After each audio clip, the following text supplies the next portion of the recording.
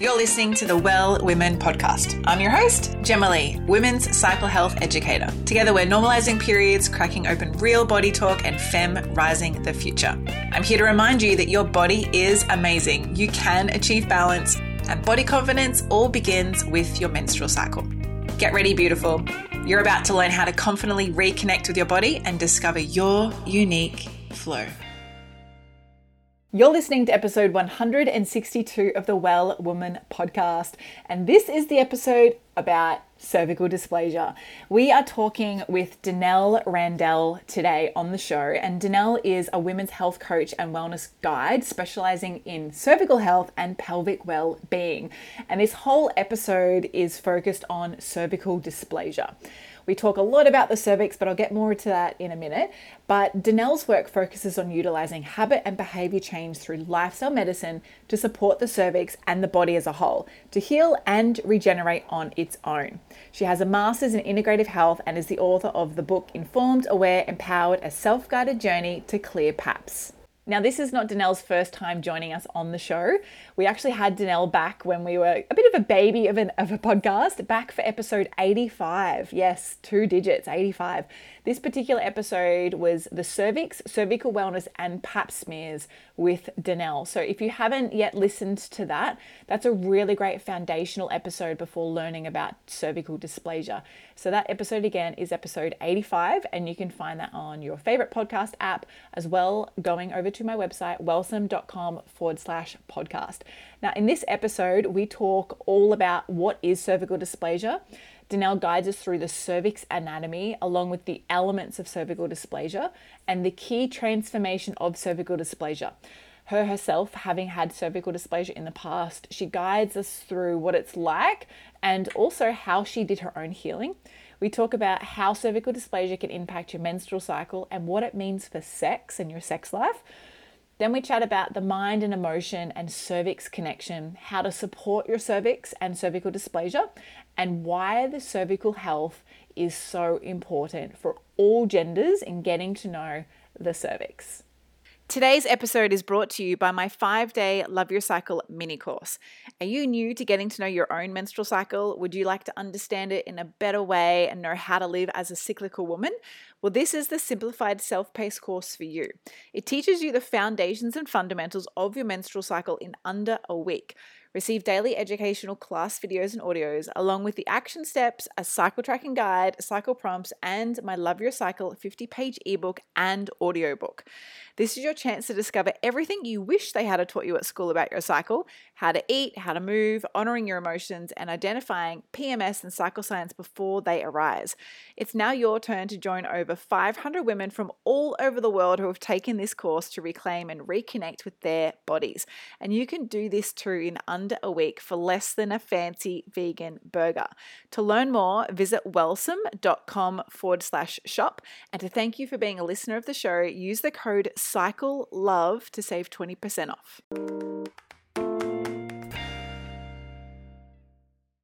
Denell, welcome to the podcast. Hi, Gemma. It's so good to be here again. I should say welcome back because you have been here before, and it's been, God, we were talking before we hit record, like 18 months. And so I'm really excited to have you back to talk about your favorite passion. Tell us before we dive into it though, what day of your cycle are you on today and how are you checking in? I am on cycle day 5. So I'm just finishing bleeding. I'm checking in. It's been a little bit of an emotional day, actually. I had a cry earlier this morning, which is par for course. But I'm feeling like that good upswell towards follicular phase. Like this period where like you're finishing bleeding and about to go into the follicular phase, that's one of my favorites, besides obviously ovulation, because that's the most fun. But I'm feeling the energy return, and I'm grateful for that because honestly, the cycle was, I'm traveling right now. And I find when I'm traveling and bleeding, it tends to be a little more, emotional than when I'm at home. So that's what I'm coming to. It's just different too. I agree. Like I always felt like before COVID hit, when I did a bit of travel, back when traveling was a thing internationally, every time I went on a holiday, I would bleed day one. Oh. Like, it's just like my body just knew, no, we're going to hold out to your holiday. And I love that. But thank you for sharing, because that spring, like early spring phase from winter is such a beautiful transition. Yes. I'm always like, oh, am I there? Am I not there? Am I there? Am I not there? So I love that. Sometimes I get a little too eager and I'm like, I have energy. And I like go do things. And I'm like, oh, wait, I'm not there. Okay. Your body reminds you. I love it. Yeah. Thanks for your honesty and your vulnerability. Now tell us, because I'm sure there's some people who are listening who have no idea who you are. They're like, who the hell is Denell, and why are we here talking about cervical wellness? But tell us, who are you? What is it that you do? And how did you get into being, God, like the cervical queen?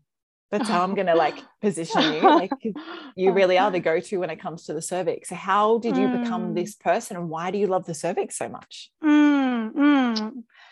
Big questions. So my name is Denell Randall. I think last time we interviewed, I was Denell Naraki, but I've since, yes, I think I was married at that time, but I've since changed my last name. So that's one new thing. Denell Randall, and I am a women's integrative health coach and a wellness guide, specifically around cervical wellness and pelvic well-being. So my company, Cervical Wellness, is really the main aim is to guide women to holistically heal abnormal pap smears. So women tend to find me, like the door they walk through to work with me is when you go have your pap test and it comes back abnormal, and the women get told they have HPV and or cervical dysplasia. And that's how most women find me, is through that initial like moment of having something wrong in their cervix. Now, how I got to this path is just through my own healing journey. Like so many of us in this field, as we've had issues in our pelvis, you know, whether that's painful menstrual cycles or, you know, uterine fibroids or whatnot. For me, I had 7 years of high-grade cervical dysplasia, and I never said yes to any sort of treatment option because there was always something within my body that didn't feel like it wanted to have. In the United States, it's called the LEAP, but I'm pretty sure in Australia, it's called the LETS. So basically cutting off the face of the cervix.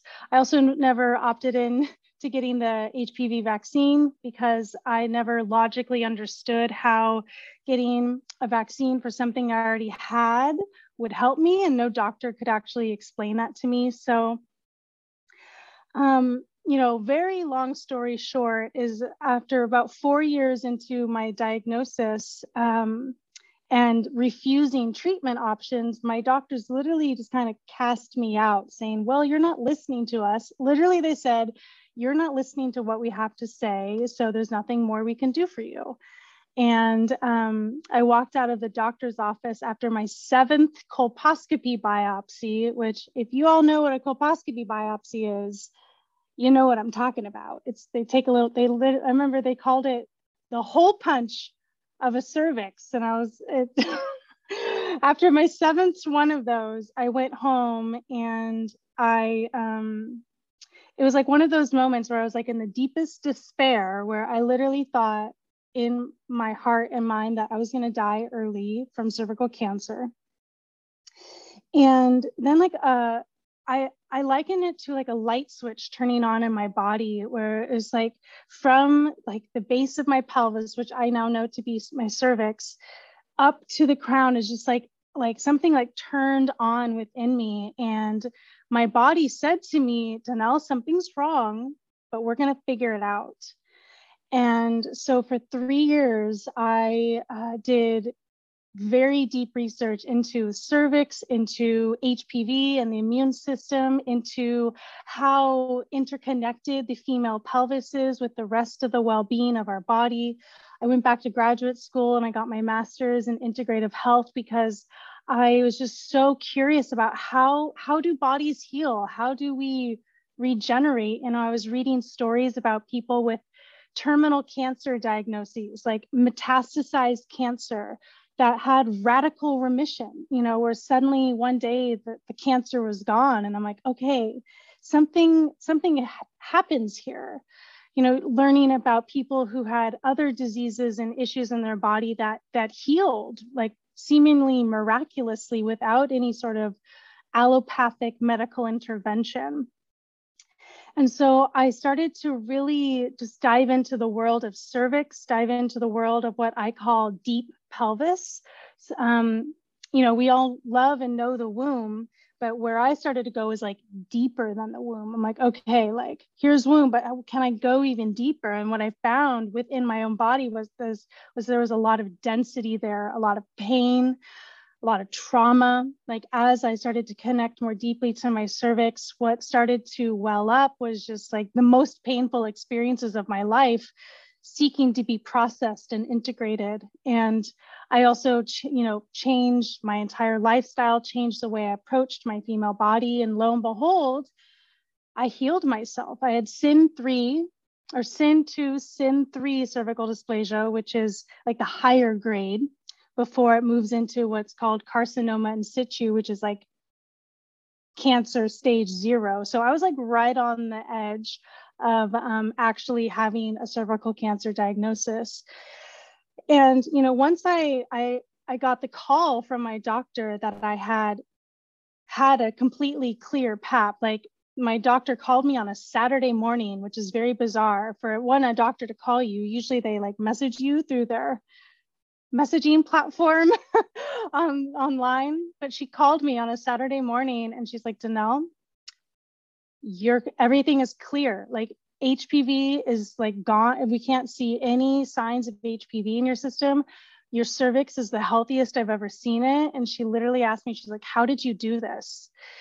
And I, for a moment, was so excited and like, I started laughing hysterically, just in pure joy. But Gemma, very quickly, I got very angry.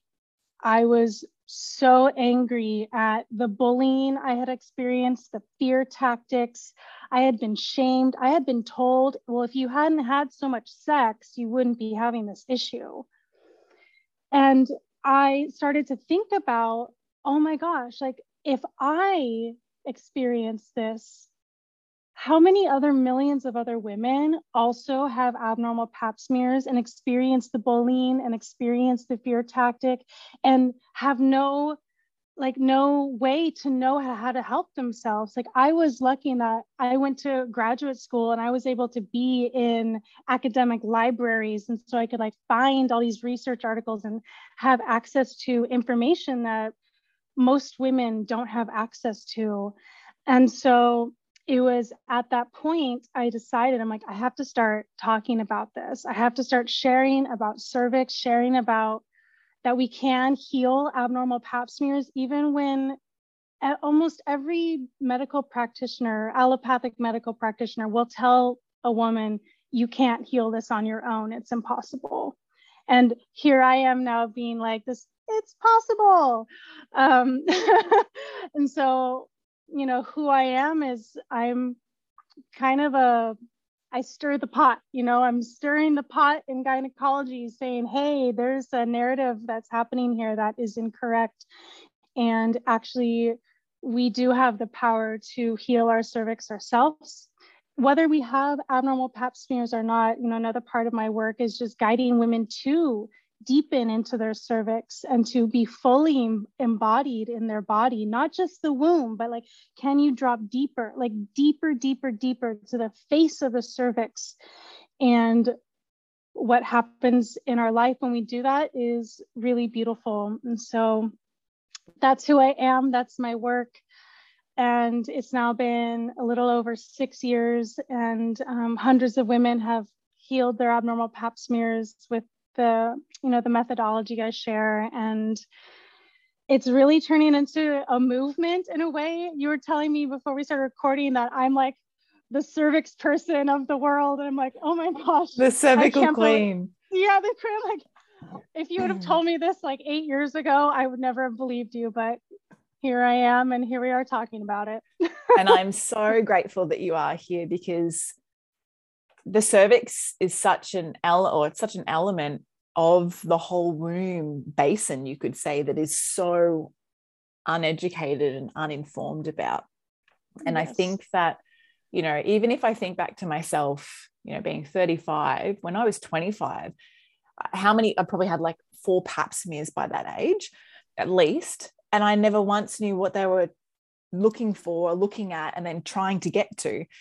And how was that possible that I'm sitting there laying back on the table with my legs apart and they're looking for something that I didn't even know that I had and that was important to me.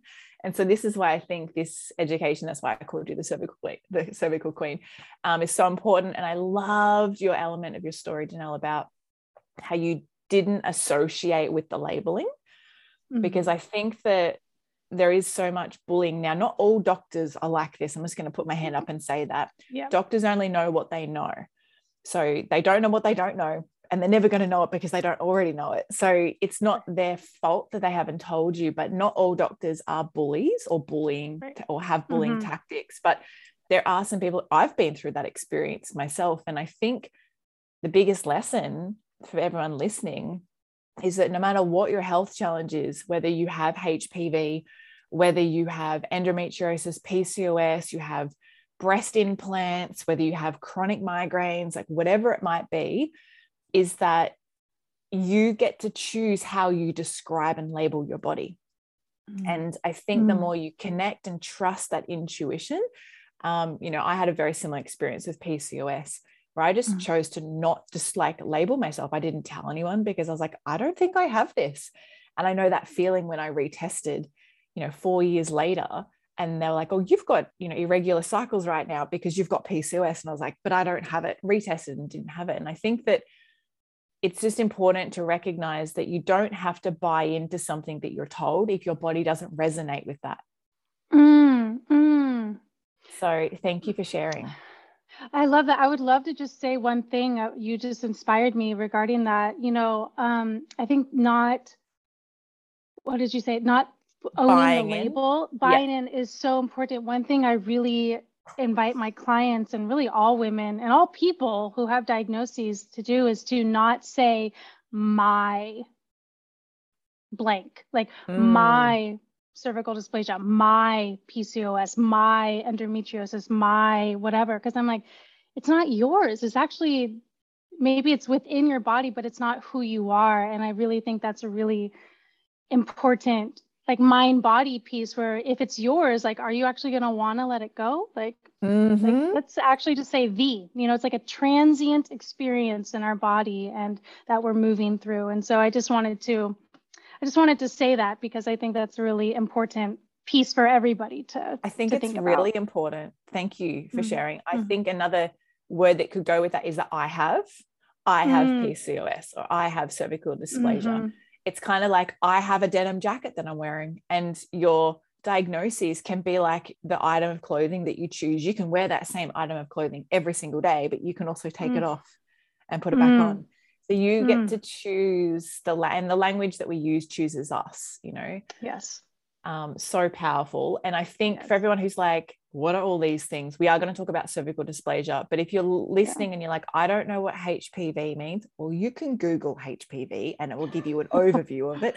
But if you go to episodes 138 and 158 with Adriana Ramel, who's known as the Yoni nutritionist, she talks all about herpes, BV, HPV, yeast infections. And so you can just get an information about that, because we're talking about cervixes today. So before I ask you the question, like, what is cervical dysplasia? Something that I thought of whilst you were sharing your journey about diving deeper into the womb space of reconnecting with your cervix, a vision that I always have with connecting with my cervix. And fortunately, I've not had any cervical challenges in my life, but I really feel that it is the gateway, you know. And ancestrally, they say that we have the 7 gateways of the body. And they would say you've got 2 eyes, 2 ears, 2 nostrils, and 1 mouth. And they're known as the gateways. But I really feel that the cervix is such a beautiful gateway, because it is the birthing gateway. And when I think of the cervix being open, I'm going to go on a little rant here, so I hope you're okay with this, because I'd love your outlook on it, is when I think of the cervix being open through menstruation and ovulation, I always think of menstruation as the time with our Sushumna Nadi, so our central energy channel. It's like a laser light is shining through the cervix into the ground. And that is like the core that like anchors you into being fully grounded. But if your cervix has, let's just say, some bruising or some shadows or some, tension, the light doesn't really shine bright through the cervix, that energy light. And I always visualize when I'm in meditation, because I know the importance of the whole womb space, that my whole cervix is just like shining bright and opening into like the Earth Star portal, which sits below your base chakra. And I always think that cervix is that thing that differentiates us from the opposite gender. Those who don't have cervixes, I'm like, I'm sorry for you. But what are your thoughts with energy before I ask you the question of like, what is cervical dysplasia? Yeah. Oh my gosh, first of all, I love just your description of it, like the laser coming from the womb through the cervix, because that is how I visualize it too. I think that one of the major pieces of embodiment that so many women are missing is the cervix. Like we've been, over the last decade or so, been guided to like connect with the womb space. Let's connect with the womb space. I'm like, okay, but this gateway, this portal is actually what womb I think is wanting us to really drop into, because the way that I see cervix is she is the gateway between the inner world of the womb and the outer world of like this reality. And so when we do what you just described, which is just like soften into our pelvis and soften cervix, and even if you're not bleeding or ovulating, you can just like visualizing the cervical Oz, which is the opening, the mouth of the cervix, just like opening and letting that life force pour through between the womb and down through the vaginal canal to the earth. That is, to me, the epitome of grounding embodiment. When I guide women to ground now, it's not sending out roots through their feet or through their tailbone. It's actually, let's drop your cervical root or this laser, whatever visual, just like drop that down into the earth and let that open up your entire central channel. I mean, we can riff on this for a while because there's a piece totally about like, the vagus nerve and like, like its connection to the crown. But I just think that cervix is a missing piece for so many of us. And when women choose to invite themselves to go drop into their cervix and to open cervix and to drop that anchor from that place, life changes in a very beautiful way. So I'm grateful you brought that up. And I keep thinking, I'm like, I'm going to shoot my cervix laser down right now. I love that. Yeah, it is really beautiful because when you can really visualize it and then you feel it, it's like, oh my God, this makes so much sense. How did I not know this? So thank you for sharing. Now let's talk about cervical dysplasia. Yeah, because we have sidebarred. But what is cervical dysplasia? Because I know, I never knew what, like once upon a time what it was, and there's so many people who don't know. What is cervical dysplasia? Right. So cervical dysplasia is just very fancy medical jargon for abnormal cells on the cervix. And abnormal cells happen all over our body, like a freckle or a mole is an abnormal cell. We can have like abnormalities happen in all parts of our body. It's basically through cellular replication. The cell kind of just becomes a little like mutated, and that is what abnormal cells mean. So cervical dysplasia just means abnormal cells on the cervix. Now, if you would like, I can go into talking about like where cervical dysplasia manifests on the cervix and like what the different grades mean and whatnot. Would you that would be great, because I feel that. Oh, I think you were sorry, you were muted there, or the audio didn't come through for a moment. Can you hear me now?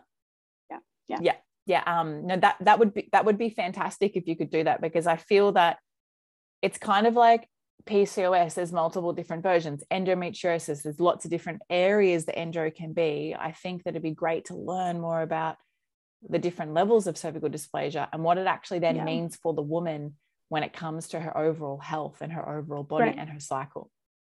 Great. So, I mean, I wish I had like a drawing or diagram. I'm going to try to like use my hands so that, because I'm a visual person, and Love to it. be able to like visualize it is really helpful. So, okay. So for those of you who don't know, the cervix is the base of the uterus. So if like this is the vaginal canal and like this is the womb kind of sits at the end of the vaginal canal, and the cervix is the very end. It's also called the neck of the uterus.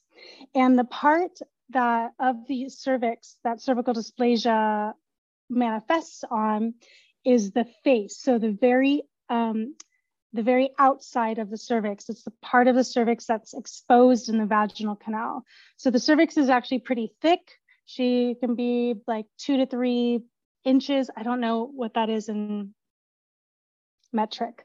Let's just say like this thick. So we're thinking like 2 to 3 cervical centimeters. dysplasia is just usually on the face of the cervix, and also it can happen on the inside of the cervical canal. So the cervical canal is the canal that enters into the inside of the womb. So cervical dysplasia tends to first materialize on the cervix. So if this is the face of the cervix, we're now like, it's like if you're peering into the vaginal canal, like here's cervix at the end there. And in the middle, there's a cervical os, okay? The cervical dysplasia first materializes generally right around the outside of the cervical os or right inside of the cervical canal. And SIN1 is usually just like some very superficial abnormalities. And I'm going to actually share here in a moment what is happening with these abnormalities, like how is it becoming abnormal, because it's a really important key. So as cervical dysplasia goes up in grade from SIN1, SIN2, SIN3, that means that the cervical dysplasia, which just starts in the center here, starts to fan out across the face from the center. So it starts from the center of the cervix and it fans across the whole face of the cervix.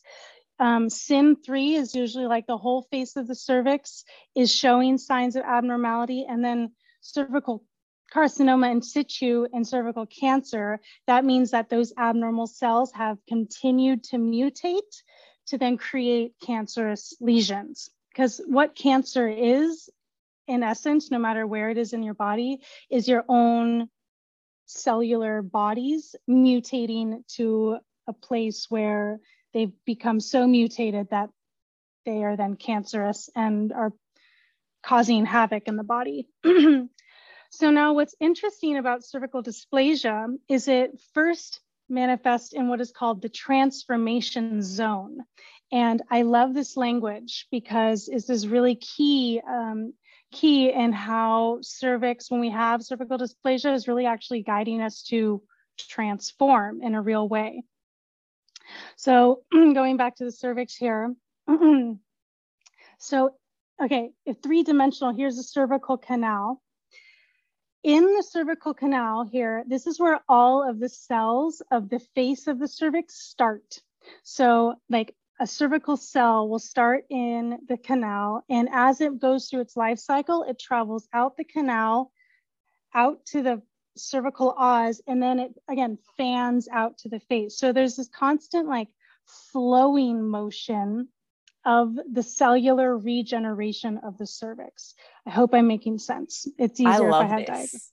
Okay, cool. Yeah, it's so good. And I think something just for people who are so new to this, I love this little description. I use this with my natural fertility clients all the time. And I think, I don't know whether I learned this from you or not, but how the cervix feels like the end of your nose. Mm-hmm. And for people who have never felt like, if you've ever tried to put a tampon in or a cup, you know, if you're, let's say you're 16, 17 and you're really learning to discover your body, you know, it's feeling like the end of your nose. And I've worked with women who are 45 who don't know what their cervix feels like. Mm-hmm. Yes. If you don't know and you have a sexual partner, regardless of their gender, ask them, have you ever felt anything that feels like the end of your nose in my yoni?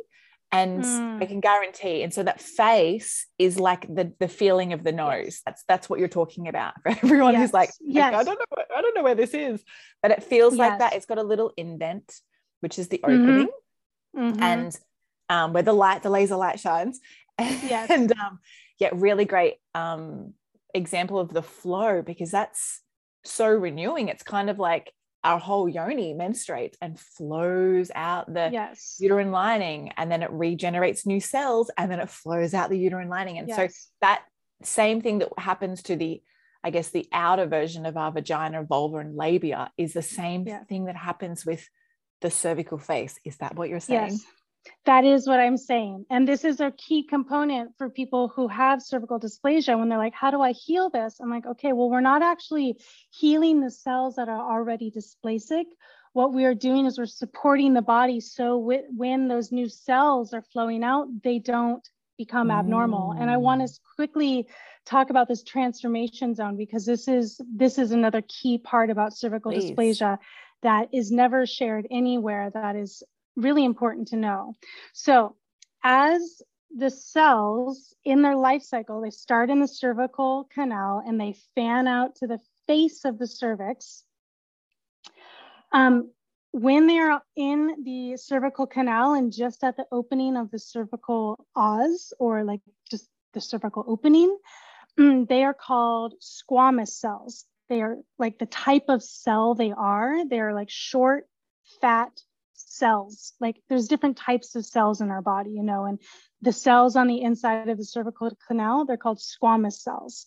Now, as they travel from the cervical canal and they fan out to the face, they actually change shape entirely. And by the time they get to like the outside of the cervical face, they are long columnar cells.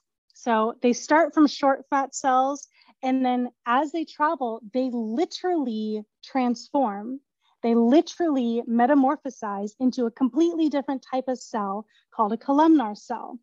So you don't really need to remember the name squamous cell and columnar cell, but remember this idea of the transformation zone, because it's in that time between the cells starting as squamous cells and transforming into columnar cells.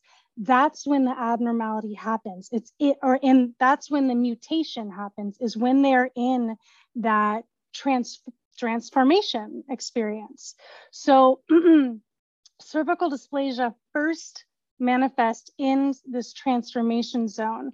So what we can think about is like, oh, my body is going through this transformation all the time. These cells are changing, from a caterpillar to a butterfly, metamorphosizing perpetually. But in that in-between time, something is happening where the cells are not transforming in a good way. They are mutating. And that mutation is the cervical dysplasia.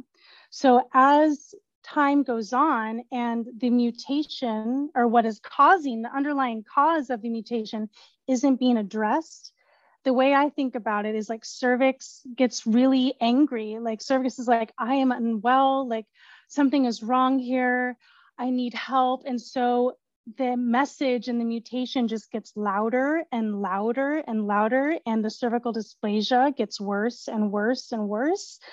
And so I just think this idea of the transformation zone is where cervical dysplasia is on the cervix is just, I think, I remember for me, it was a very important piece for me to be like, oh, like even in medical books, they call it the transformation zone. And so when we as women, especially those of you who are listening to this podcast, like that the power of the female body, like this transformation zone within me is unhappy. And it is calling me into looking at why it is unhappy. And that's really what I call is the cervical healing journey, is facing yourself, facing the face of your cervix and getting clear about why cervix is not transforming in the way that it should. And so like getting a clear pap smear. It's like, no, we're actually getting clear when we face the face of our cervix and understand what's happening there within our own body. So I hope that made sense. If I had like a drawing or a whiteboard, it would have been easier. But I did my best. It made perfect sense. It made absolute sense. And it's so profound that a part of our body is called the transformation zone, because that's where ultimate life transforms. That's where a baby goes from being a fetus to being a baby. It's where the soul transforms to be earthside. So much happens in that area. And I think a lot of us have the sensation when it comes to medicine or health challenges. And I'll just use skin as an example, because everyone's had this challenge in their life, whether you've been chronically sunburnt, whether you've had eczema, rosacea, acne. When you have this thing on your skin, like your skin would be the outer face of your cervix, you just put the stuff on your skin to fix your skin. You're like, okay, so I've got acne, I'll just put the acne cream on, or I've got burnt skin from the sun, okay, I'll put the after sun lotion on. And what you're doing is you're just nurturing the cells that have already formed and that are dying anyway, because they're on the outside of your skin. Instead of going, okay, let's look at where the skin grows from and where does the skin really establish. And that's where the cells establish from the inside out. And I think what you're saying is that for people to get the visual for understanding cervical dysplasia is that those cells are growing inside your cervix and they're constantly transforming and renewing. But if you want to transform your cell structure, you have to look at your overall health and how well are you able to reduce oxidative damage and, improve your antioxidant intake and all of these different things. And I think this is so beautiful, because our body is forever, and I'm always harping on about this.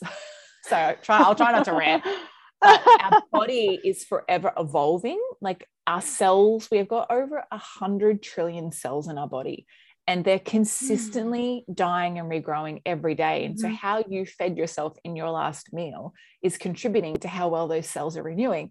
And if you're giving yourself shit, your cells are going to have a shit time at renewing. So I love what you've mentioned. You've really given us a great visual image, even if we can't visually see this audible image of what actually happened. So thank you so much. I'm interrupting this episode to let you know that today is sponsored by my brand new signature membership program, the Well Woman Academy. Would you love to discover your own menstrual cycle, understand ovulation, master menstruation, and live cyclically? Well, your menstrual cycle membership is here. The Well Woman Academy is a monthly membership where together we study menstrual cycles, cycle tracking, cycle rituals, contraception, the feminine, eating and moving through your cycle. Yep, it's the #1 place to discover how to end cycle signs and PMS for good. For less than $2 a day each month, you'll access over 150 live self-paced educational classes and cyclical specific learning modules across a wide range of formats, including written, audio, video, and guided home study. Not to mention, every membership gives back with the menstrual cups to menstruators in need, thanks to our commitment with the COVA project. Join me and women from all over the world inside our private Facebook community and online learning portal as we awaken your cycle, reconnect your body, and guide you to live in cyclical harmony. Learn more and join us at www.wellsome.com/academy.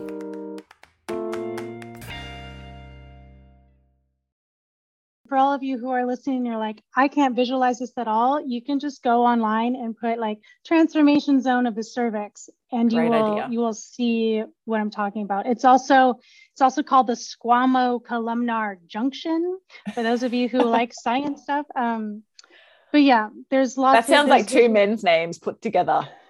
Were they, like that's what it sounds like. Thank you. Now tell us, how does cervical dysplasia impact the menstrual cycle? Because obviously throughout our cycle, we have different cervical heights and we have different cervical, so therefore positions, but also opening and closings, along with, we could go into like cervical mucus and all these other things, but just how does cervical dysplasia impact the cycle in terms of ovulation, menstruation, opening and closing of the cervix? Yeah. Or does it impact it?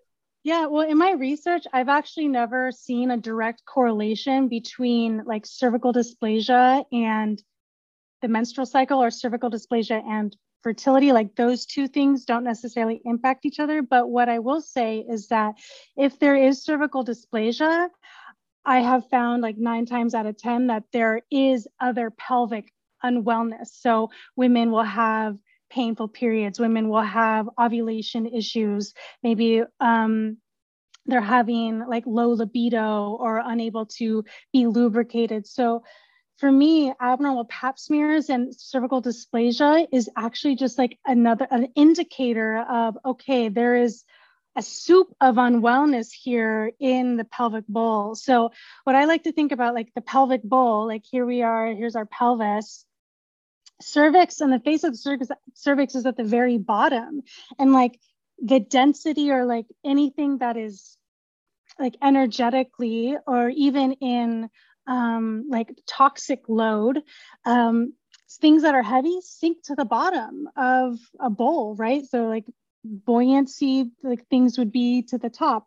But cervix is really, if there's cervical dysplasia, it's an indicator that the rest of the pelvis is really needing to be addressed. And in my client base, I have found women who have higher grade cervical dysplasia tend to have other pelvic issues. Not to say that the cervical dysplasia is causing that, but because there is cervical dysplasia, that's an indicator to me that there is an imbalance happening in multi levels. So, the cervix is highly innervated. It's deeply connected to the nervous system. The cervix is also, just the womb in general is also deeply connected to the circulatory system and the health of our blood and the, I don't want to say like the cleanliness of our blood, but if you have like a large toxic load within your blood due to, all the chemicals that were being barraged by continuously, like cervix is like the mouthpiece for the rest of your pelvis and the rest of your body. The cervical os is also called the mouth of the cervix. So when the cervix has dysplasia around the os, what I like to think about is that cervix is saying, oh my gosh, warning, like we got all sorts of stuff going on in here and we need your help. And so even though cervical dysplasia doesn't directly impact the menstrual cycle, usually cervical dysplasia is another symptom of unwellness within the pelvis and an abnormal or painful menstrual cycle or like anovulation. Those can be in tandem at the same time, if that makes sense. Lots of links between them all. And it's very common if someone has, rosacea, they might have a little bit of eczema.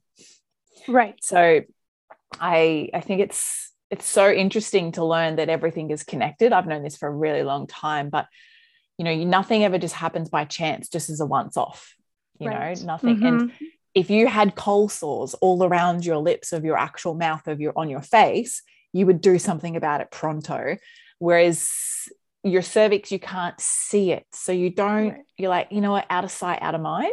So, totally. If you have something going on and feels uncomfortable or unconnected, like do something about it. And from my Ayurvedic study and knowledge, I see this as a pitta imbalance.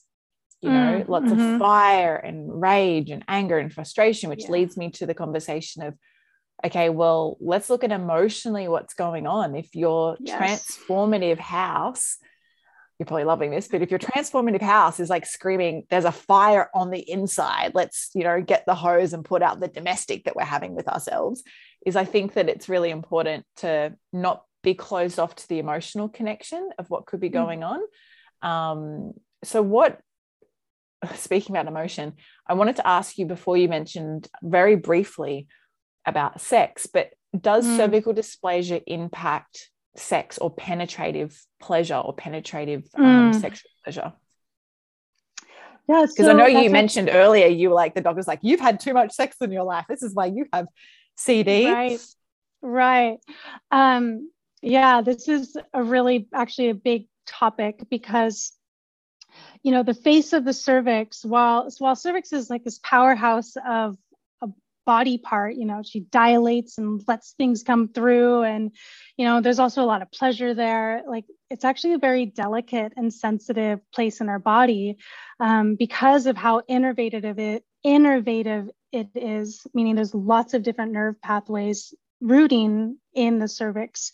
So penetrative sex, when it happens, when we are actually, as females, not properly aroused, can be damaging to the face of the cervix. So I bet all of us with a yoni can really relate to the sensation of like, oh, too deep, like that, that doesn't feel good. Well, that's actually that like sharp, or that like, ooh, that feeling, that's actually cervix being touched and hit in a way that doesn't feel good. Contact. And oftentimes that happens because not enough time has been allowed for the female arousal process to unfold, which typically takes anywhere from 30 minutes to like an hour. And so what's interesting is through the female arousal process, like the whole pelvis gets the idea like, oh, something is going to be coming into this vaginal canal. So we need to get cervix out of the way. And so what actually happens is the ligaments of the womb pull the womb up, and it elongates the vaginal canal so that when something enters in, the tip of whatever's entering it is just like kissing the cervix, because there's pleasure. The cervical orgasms are real. Like, there's pleasure that can happen in the cervix. But if not enough time is given for the body to like pull cervix out of the way, cervix is too shallow, and then something comes in and hits cervix. And actually, too much of the pounding or hitting of cervix can lead to aggravation of the face of the cervix. And this is one of the things I work with my clients, is using our voice to speak our needs and sex on behalf of the health of our cervix. Because if we have cervical dysplasia and we are allowing penetration before we're actually ready, because this can actually exacerbate the problem. It's like cervix is already angry, like you were speaking to. I loved it. I agree. It is like a pizza imbalance, a lot of fire, a lot of anger in the cervix. And if something is already angry and it gets smacked, it's just going to get angrier, And so sex and sexual literacy of our own body is a key component of my work in cervical wellness, because so many of us with female bodies were never taught that we can request more time, or we can be the one who decides when penetration happens, and we can be slow with the penetration and allow our body to go through that arousal process to pull the cervix out of the way so sex isn't painful. Because painful sex is not a good thing if you have cervical dysplasia. It can make it worse. So, yeah. I love that. Yeah. Talking and feeling into what it is that you really desire and what you want. I've had this experience recently with my partner B, and I was like, babe, I am not ready yet. I was like, this is not a rush in day. Plus, I'm not at the time of my cycle where my cervical mucus is like, hey, boys, let's come play. I was right. Like I'm in my luteal phase, okay? Yeah. I was like, slow the fuck down, all right? Anyway, it's funny. Like, you have to be able to, and we had a laugh about it like afterwards, but it's important to be able to tune in. And I think if you already are disconnected with your body, it makes it harder to recognize what you need and then speak for it. So really good points. Thank you so much for sharing. Let's talk about, if someone has cervical dysplasia, what can they do to support themselves? Like, what are the top 5 things that you'd recommend? Because I'm sure there's lots of things that one can do, but what would you recommend? Yeah. So the first thing I would recommend, first and foremost, is to just simply bring your mind down to your cervix. Because I mean, I'm just going to say it, most people live up here. Like, we are not embodied in our pelvis. And the first thing I do with my clients is like, I'm going to just guide like a 1-minute visual here right now. So what I do is I invite my clients to close their eyes, and we bring our awareness to the center of our brain. And you can do this over a long period of like 5 minutes, but bring your awareness to the center of your brain, and then like a stone falling through water, you drop your awareness down the central channel of your body, down, down, down, down, down. And then you like get to your womb and you can feel your womb. Most of us can feel our womb. But then what I invite is like on an exhale, just like drop even deeper and like be in your cervix. Okay. And just notice what's there. Notice if there's tension there. Notice if you can't even go there. Like this is all very important information. It's just start the initial mind-body connection to where cervix is. The second piece along with this is to try to touch your cervix with your own hands. Okay. We've had doctors touch our cervix. We've had lovers touch our cervix. We've had, you know, other medical practitioners, depending on who it is, like up in there, you know, we need to establish a connection with our own body. And people will be like, Denell, how does this help me with cervical dysplasia? I'm like, well, if you have cervical dysplasia, cervix is calling out for love and attention. She's angry and she wants you to face her. She wants you to listen. So, you know, in your own process, insert your fingers inside of yourself and, you know, maybe do it right after your bleeding time or right before. So your cervix is lower in the vaginal canal. You can also squat and kind of like bear down a little bit with your abdominal muscles to kind of like push your womb down. But see if you can feel your cervix. Can you touch your cervix yourself? And when you do that, what comes up? I've had clients who, like, the moment their fingers graze their cervix, I'm touching my nose, like big emotions. They just start crying. I've had women become nauseous. I've had women like start to feel like they're going to pass out. And that means something's wrong. That actually means, oh, there's a lot there. And that's actually it coming up and out of your body. That's the processing. That's the integration.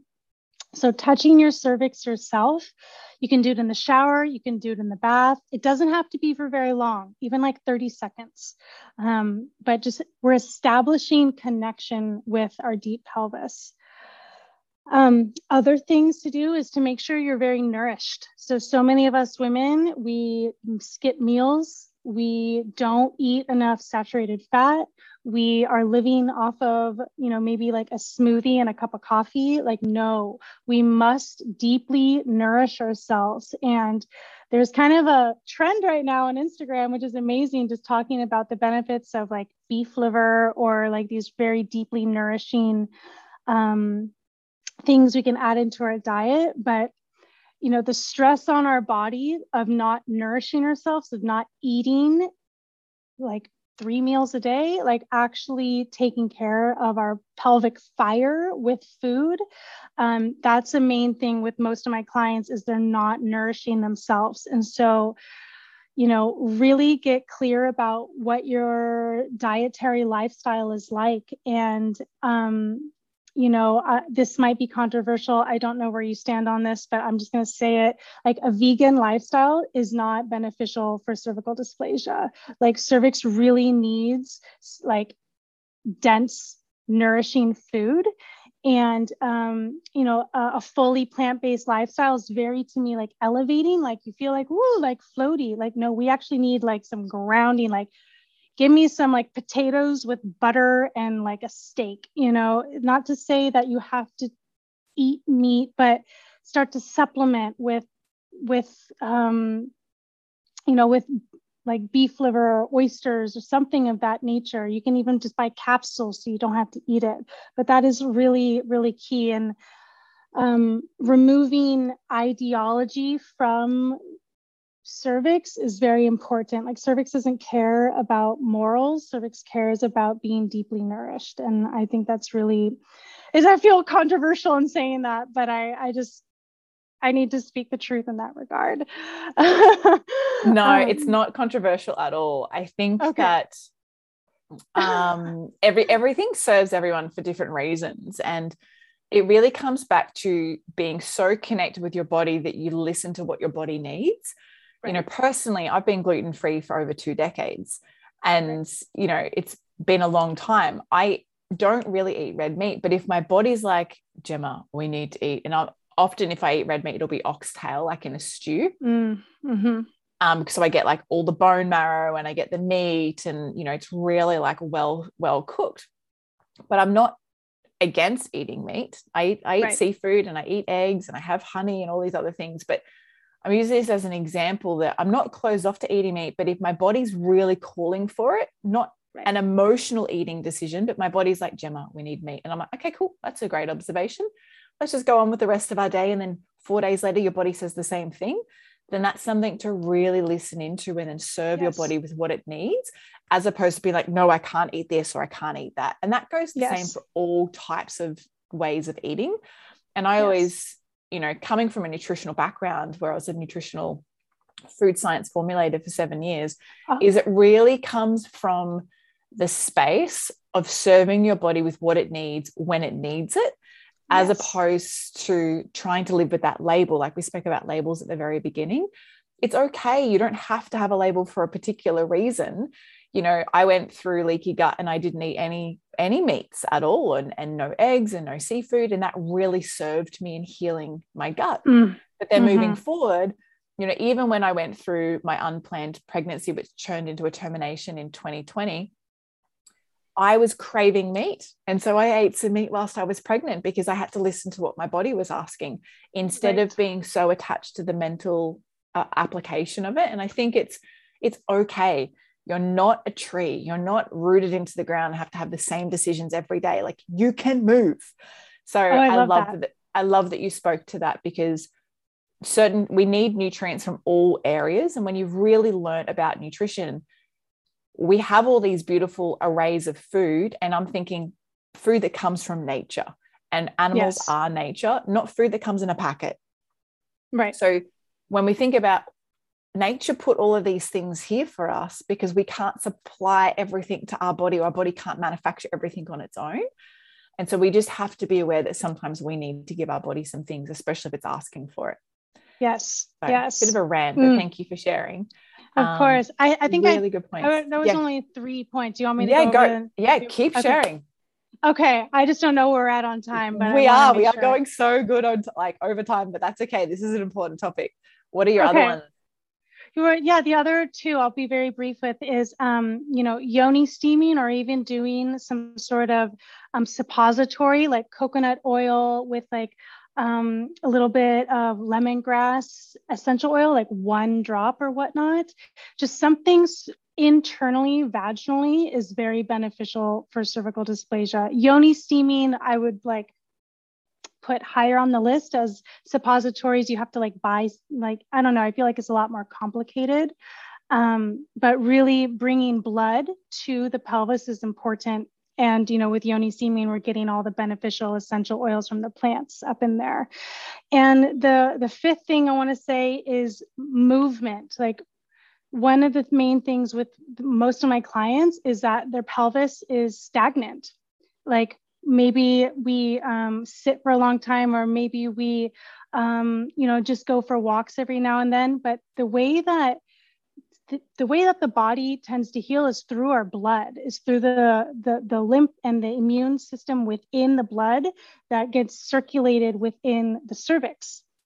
So vigorous movement that brings you to a sweat, like dance really hard, or run, or even like lifting weights, like with your butt, like really getting blood pumping through the pelvis is very, very, very crucial for cervical dysplasia. And I love yoga. I think it's an amazing thing, but we need more.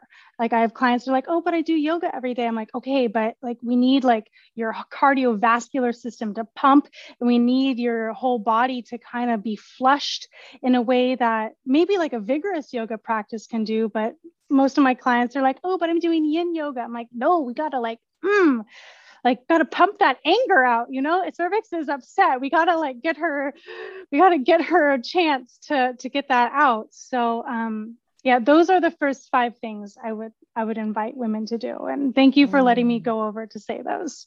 No, you're welcome. Thank you for sharing. I think they're all such important points, and they cover so many other aspects of health too, not even just cervical dysplasia.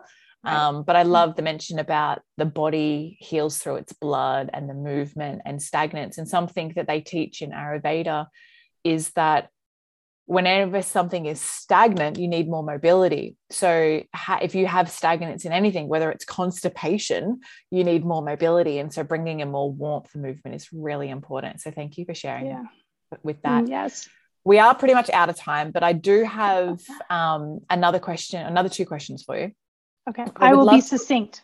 That's all right. I'd love to wrap up with, why is cervical health important? Because we've spoken mostly about cervical dysplasia and I guess the anatomy of the cervix, you could say too.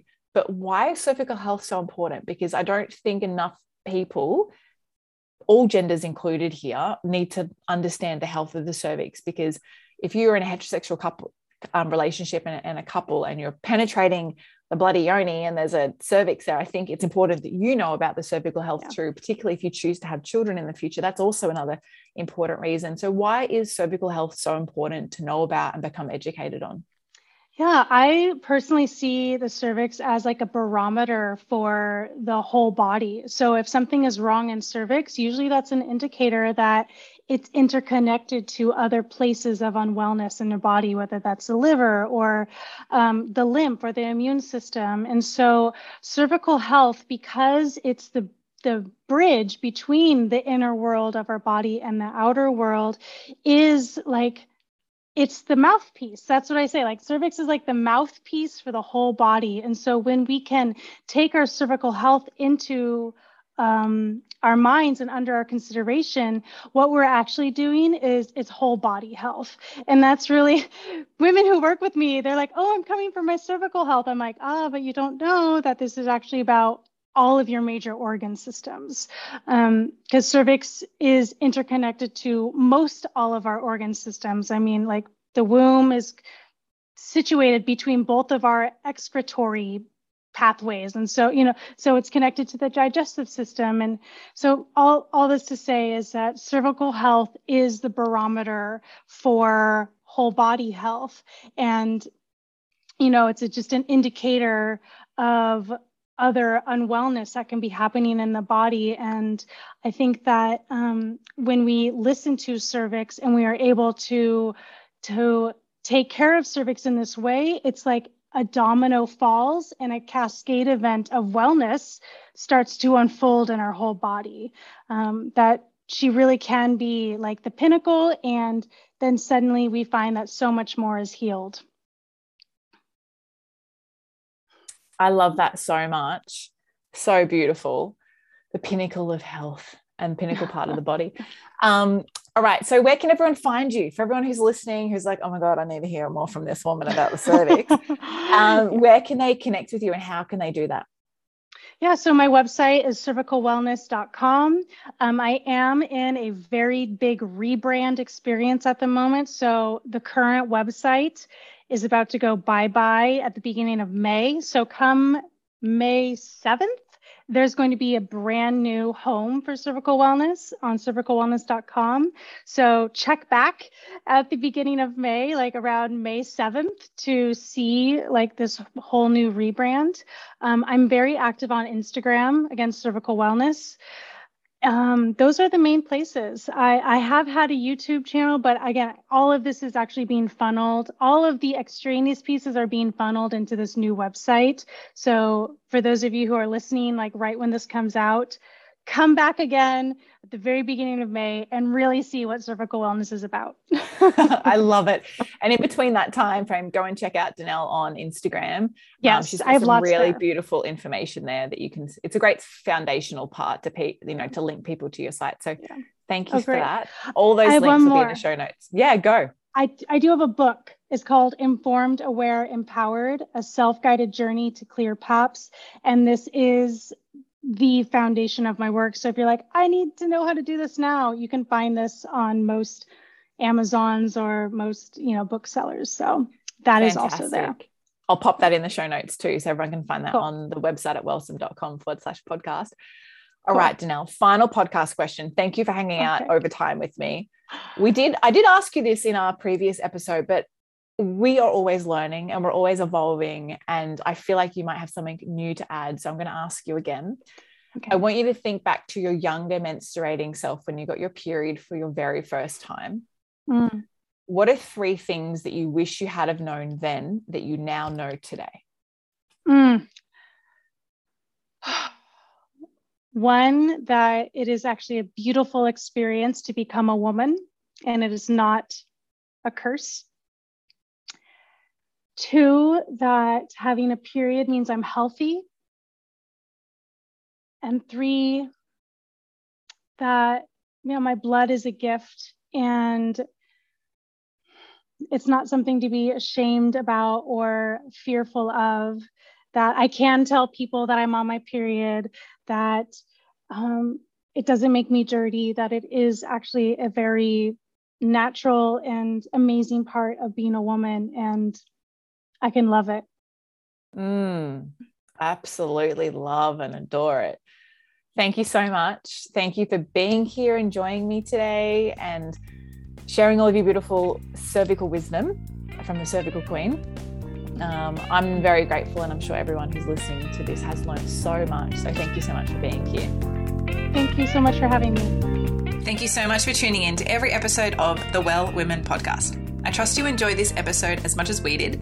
If you got a lot out of it too, please subscribe and leave a 5-star review on iTunes or your podcast app. This means together we can inspire, connect, and educate even more women. Now, is there a bestie, a sister, or a friend who you know may be frustrated and confused with their health? Are they ready to discover new aspects in themselves too? Well, take a screenshot of this podcast episode, share it on your social media, email it, text it, or any way you need to get it to their ears. So together we can all live in flow, harmony, and balance with our bodies. And be sure to tag me in it too. #WellWomenPodcast. For everything we mentioned in today's episode, you can find this in the show notes over at wellsome.com/podcast. Until next time, beautiful, get connected, listen to your body, and remember, body confidence all begins with living in tune with your menstrual cycle.